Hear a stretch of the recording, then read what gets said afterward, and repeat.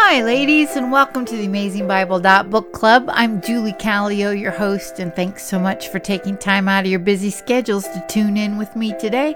If by chance you want to contact me, you can do that at theab.bc.pc@gmail.com.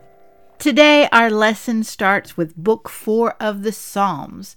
According to W. Robert Godfrey's book, Learning to Love the Psalms, Book 1 is titled The King's Confidence in God's Care. That book has Psalms of David and anonymous psalms in them. Book 2 is The King's Commitment to God's Kingdom. The majority of those are written by King David, with 1 from Asaph, 7 from the sons of Korah, and it ends with a Psalm of Solomon. And due to the wording in the psalm, it seems to be written by King David for King Solomon. Last week we covered Book 3, which Godfrey entitles The King's Crisis Over God's Promises.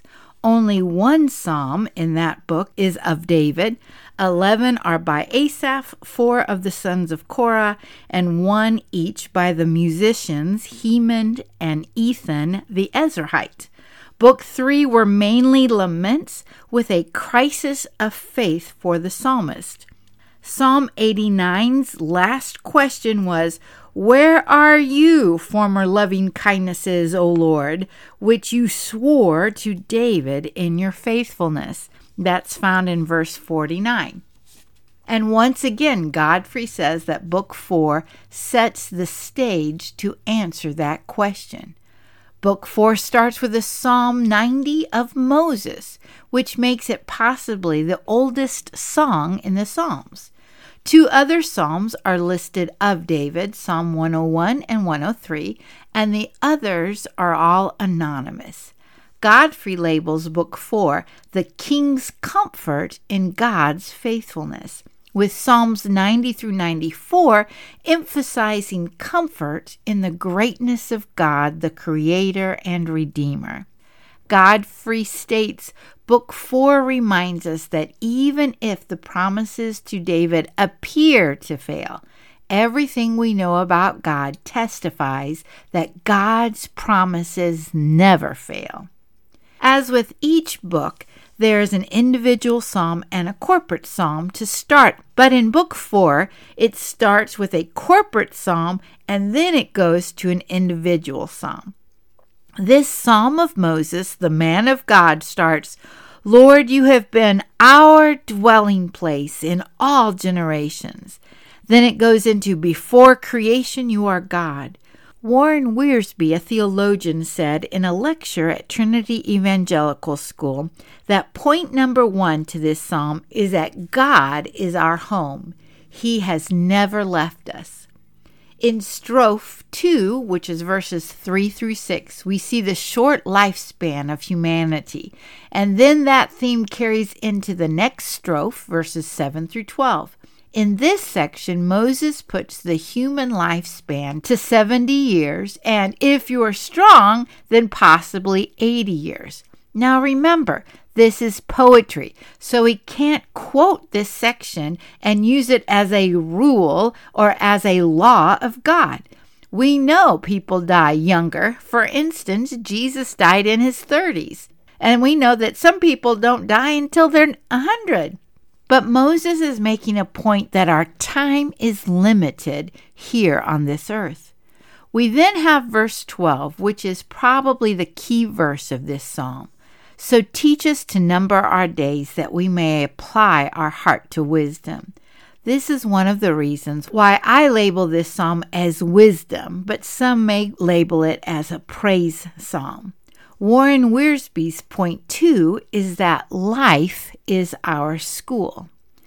Then the last strophe, which is verses 13 through 17, "Ask the Lord to return, to be sorry for your servants, to satisfy us in the morning with your loving kindness, and to make us glad according to the days that you have afflicted us, the years that we have seen evil." Then the prayer cries out to see the work of God and His majesty. Moses prays for the Lord's favor to be upon the congregation, and that God would establish or confirm the work of their hands. Wiersbe says that point 3 is the future is our friend. In this psalm, we see the theme of time. It starts off in the past. You have been our dwelling place. We then see how fleeting life is. And then it prays for God's blessing upon the work of their hands as God allows his work and majesty to appear to their children. Psalm 91 is untitled, and it begins, "He who dwells in the shelter of the Most High will abide in the shadow of the Almighty." Again, that theme that we are at home when we dwell with the Lord is shown in this next psalm. The first strophe, verses 1 through 4, the psalmist is encouraging us to seek refuge in God. Then verses 5 through 10 and then verses 11 through 13 talk of the benefits of God's protection when we see him as our dwelling place, our refuge. One interesting point is that Satan uses verses 11 and 12 to tempt Jesus. We see that in Matthew chapter 4, verses 5 through 7. He leaves out, however, 11b, to guard you in all your ways. This gives an example of how Satan and people can take a passage out of context and make it say what they want it to say. Here, Satan says, if you are the Son of God, then throw yourself down because God's going to protect you. That's why we need to keep in mind what kind of writing is it. This is a psalm. And what is it saying within the context that it is written in? Jesus responds to Satan by saying, "It is also written, you shall not put the Lord to the test." And Jesus quotes Deuteronomy chapter 6, verse 16. Then Psalm 91 ends with a change of voice. Verses 14 through 16, the psalmist has God speaking to us, to the reader. And it says, "Because he has loved me, therefore I will deliver him. I will set him securely on high, because he has known my name. He will call upon me, and I will answer him. I will be with him in trouble, and I will rescue him and honor him. With a long life I will satisfy him, and let him see my salvation." Interestingly, God doesn't promise a life of no trouble. He promises to be with us in the trouble. And who is God with? The one who loves him. Both the Old Testament and the New Testament say, the greatest commandment is to love the Lord your God with all your heart, soul, mind, and strength. And the second is like it, love your neighbor as yourself.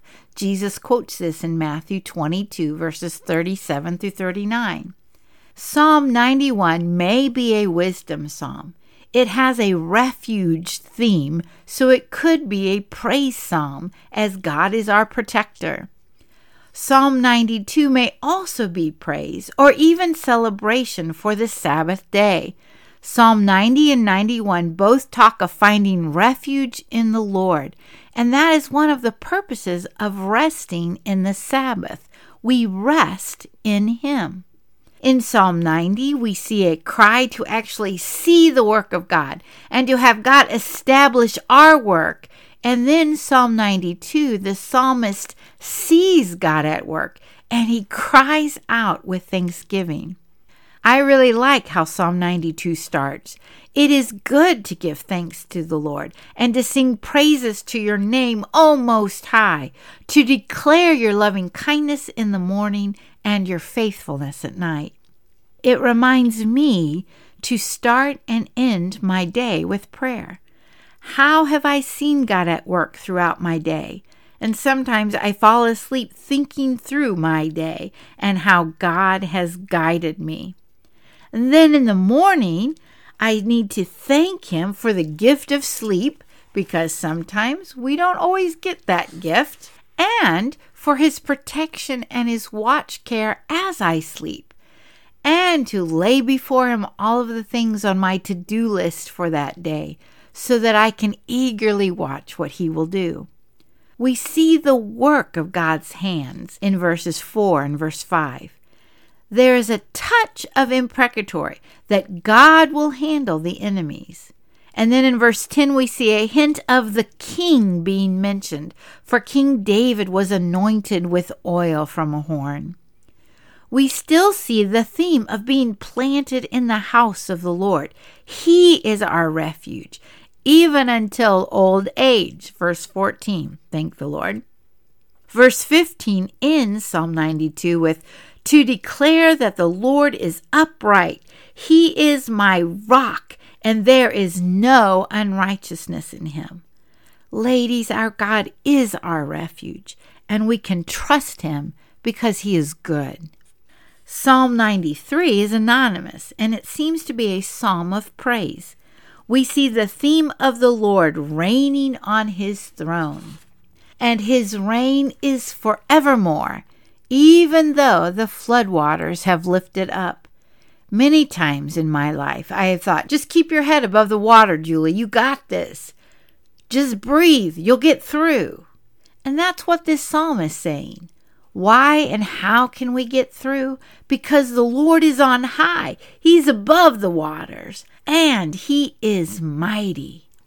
And then our last psalm of the day is a lament or an imprecatory.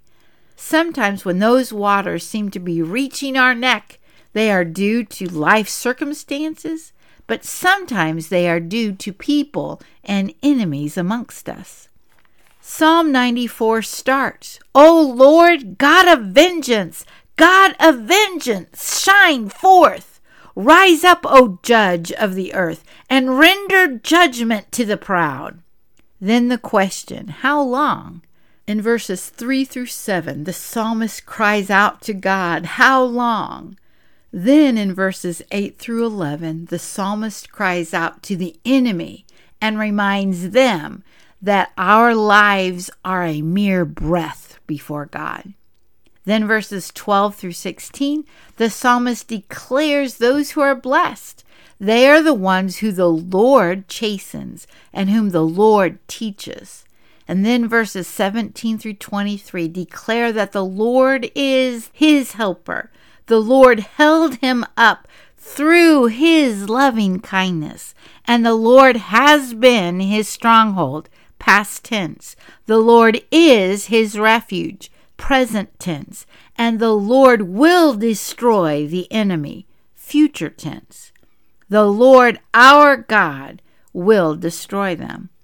There is hope in the future because of what God has done in the past, his works in the present, and also because of who he is. He is righteous and he is faithful. The verse that struck me in Psalm 94 is verse 19. When my anxious thoughts multiply within me, your consolations delight my soul. Ladies, we all have anxious thoughts. The question is, what do we do with them?